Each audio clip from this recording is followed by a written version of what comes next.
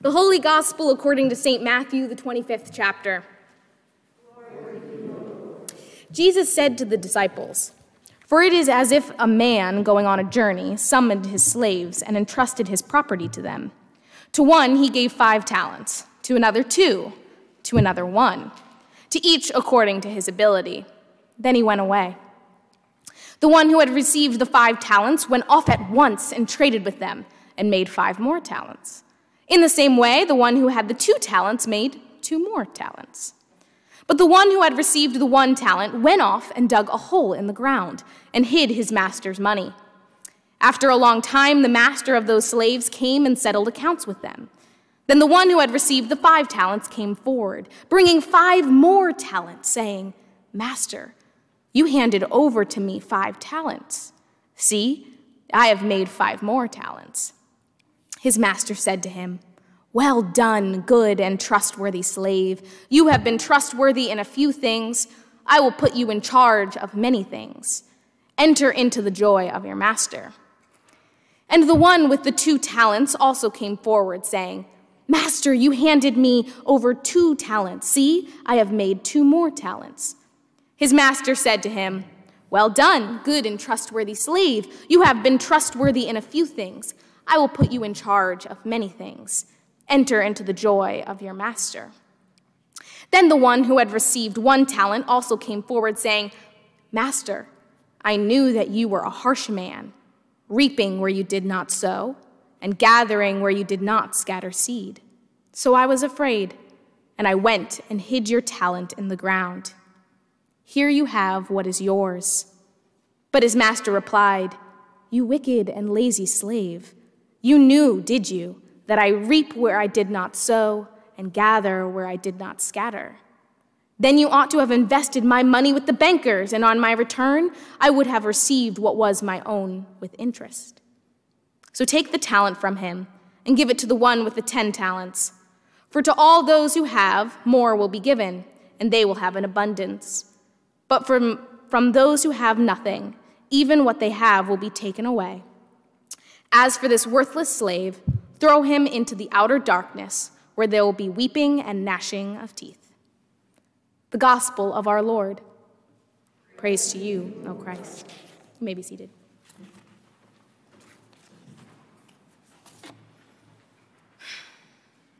Are you disturbed by this gospel reading?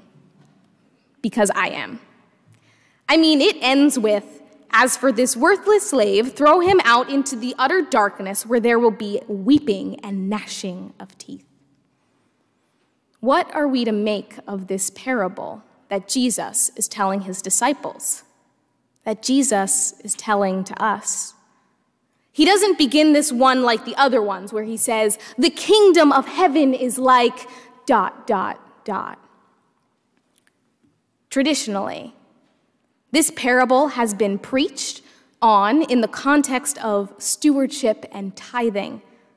God is the master, gives us these bountiful gifts, and we are to be like the first 2 slaves who spend it, multiply it, look at what we've been given as a gift, and go out into the world to do good for others with the gifts we've been given.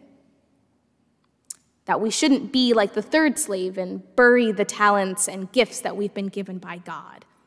To not waste what we have by hiding it, hoarding it. God's gifts aren't ours to keep for ourselves. Which is all good and wonderful. That is a great message to have. So here's my stewardship plug today. We are in hard and challenging times with this pandemic. Yes, it has certainly looked different and isn't always what we want it to be. But that shouldn't stop us or make us afraid to keep giving to God what is God's, to support the ministries of this church and community, and to keep supporting good things that we can do with the beautiful gifts that we've been given. Treasurer, council president, that's my plug for today. Now back to the parable. What if we look at this another way? Just like we did a few weeks ago with the master at the wedding feast, where I talked about the master as traditionally thought of as God. What if we look at this parable and flip it upside down as well? So we'll need some context. In Jesus' day, talents were huge, precious metals, weighing between 80 and 130 pounds. For context, I weigh 95 pounds. So those were really, really big. Elizabeth-sized worth. A single talent was worth 20 years of a day laborer's salary. So these are lottery-sized, big jackpot winnings that only the elite possess. But how did the elite get that much wealth? Well, they took advantage of those who had less than them, those who were desperate. They'd give out loans at exorbitant rates, and farmers would have to take them out of desperation, put up their homes and farms as collateral. Then a drought would hit, or a family member would grow ill. The crop would yield too little, at which the agreed-to interest rates would force foreclosure, and that poor person would have to surrender their land to the elite and join the landless day laborers who didn't know where their next meal would come from. That's how so few amassed so much wealth. So those three slaves, they're essentially the middlemen who oversee the land, collect the debts, and keep the profits coming while the master travels around on business. Sure, they'd make a little bit on the side by charging the farmers additional fees and interests. They're just trying to play the game and stay alive, keep the master happy. The more money they make for him, the better their own lives become. So two of the slaves do exactly what they're told. They double the monies out in the world on the backs of the poor. How many fields did they seize? How many farmers did they impoverish? How many families did they destroy? Does it even matter? They fulfill the bottom line. They make a profit. When the master comes back and sees what they accomplished on his behalf, he invites them to enter into his joy. The joy of further wealth, further profit, further exploitation. When we get a little bit more context, this parable takes a really different feel, doesn't it?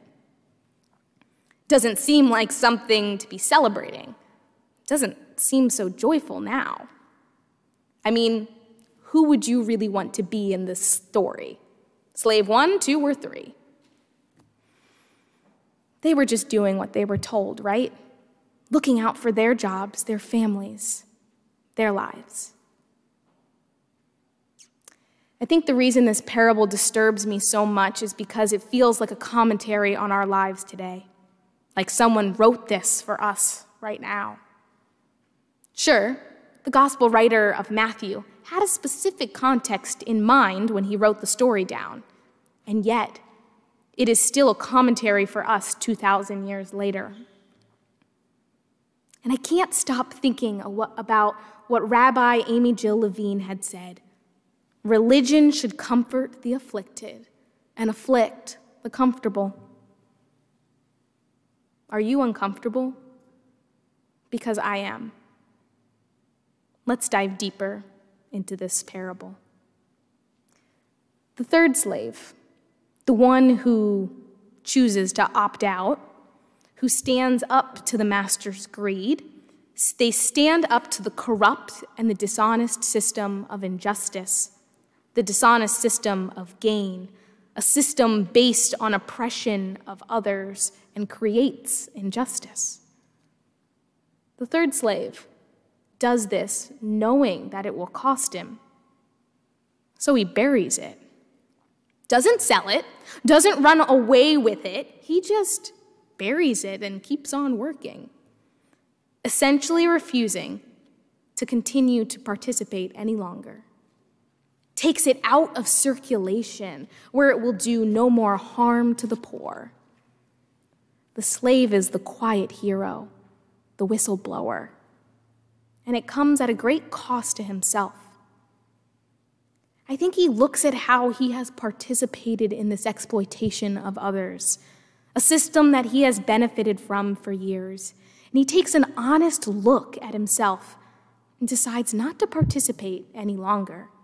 Even calls out the master's greed in verse 24. I knew you were a harsh man, reaping where you did not sow, and gathering where you did not scatter seed. What systems of injustice do we participate in today? What systems are we aware of and yet do nothing to change it? Where do we reap where we do not sow? Where we gather where we did not scatter seed? How can we be more like the third slave in this story? I think the tough part about being that third slave is that he's ostracized for standing up to the master, and poverty that probably followed from his choice. But isn't that what Christianity is all about? Maybe this parable really is about the world we occupy right now. Theologian Debbie Thomas said this in a commentary, quote, "This is a parable about what faithfulness looks like in hard, hidden places. A parable about our complicity and the high stakes involved in ending it. A parable about speaking truth to power. A parable about opting out of systems of oppression and exploitation, even and especially when we are accustomed to benefiting from such systems.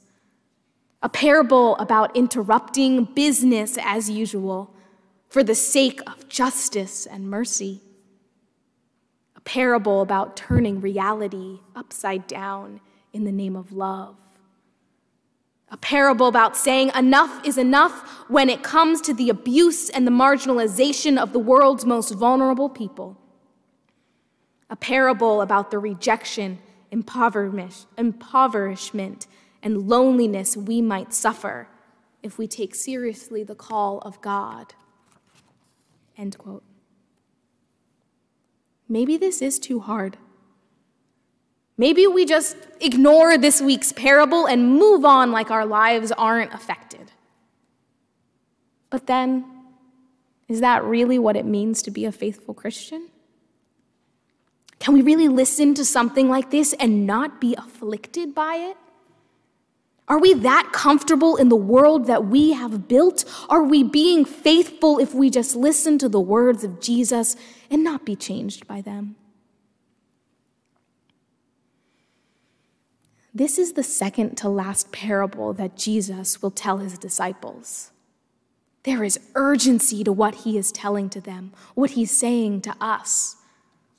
We are just one chapter away from the betrayal, denial, and the crucifixion of Jesus. So much is at stake. He needs his disciples to understand. He needs us to understand. Jesus is trying to shake them awake to rethink everything they have taken for granted about the world. To shake us awake, to look critically at our own history, our own world, how our society has been built, how power is divided. And Jesus is preparing us for a new way of experiencing reality. The kingdom of heaven is so very different from the way the master rules the land. So very different from the way we've been living in our own world. But it's scary. I admit it. I don't want to be thrown out into utter darkness where there will be weeping and gnashing of teeth. That sounds absolutely horrible. But isn't that kind of what Christianity is all about? Standing up to the bullies in the face of injustice? Standing up to sin, death, the devil, to all the powers that defy God? Taking the risk into the unknown, into what could be darkness. Maybe not literal darkness, but it could involve losing some friendships. It may involve those really awkward, hard conversations over dinner. Or like Jesus, it may involve death of self, death of worldviews. We are called in so many different ways to see the world with fresh eyes, fresh thinking, because we know what it feels like to receive love, grace, forgiveness, and for it to change us, transform us, not out of fear, but out of love. This is the kind of God we believe in, one that fundamentally changes who we are and our relationship to others through love. Not fear, not through a system of injustice, not through weeping and gnashing of teeth, but love. You know, earlier in the book of Matthew, as part of the Sermon on the Mount, Jesus says something that speaks well to this parable. He says, "No one can serve two masters. Either you will hate the one and love the other, or you will be destroyed to the one and despise the other. You cannot serve both God and money." The slave, the third slave, could not do the will of his earthly master because his heart was already set on serving God. So let it be so with ours. Let us serve our God with our devotion, our love, our way of life through love. Amen.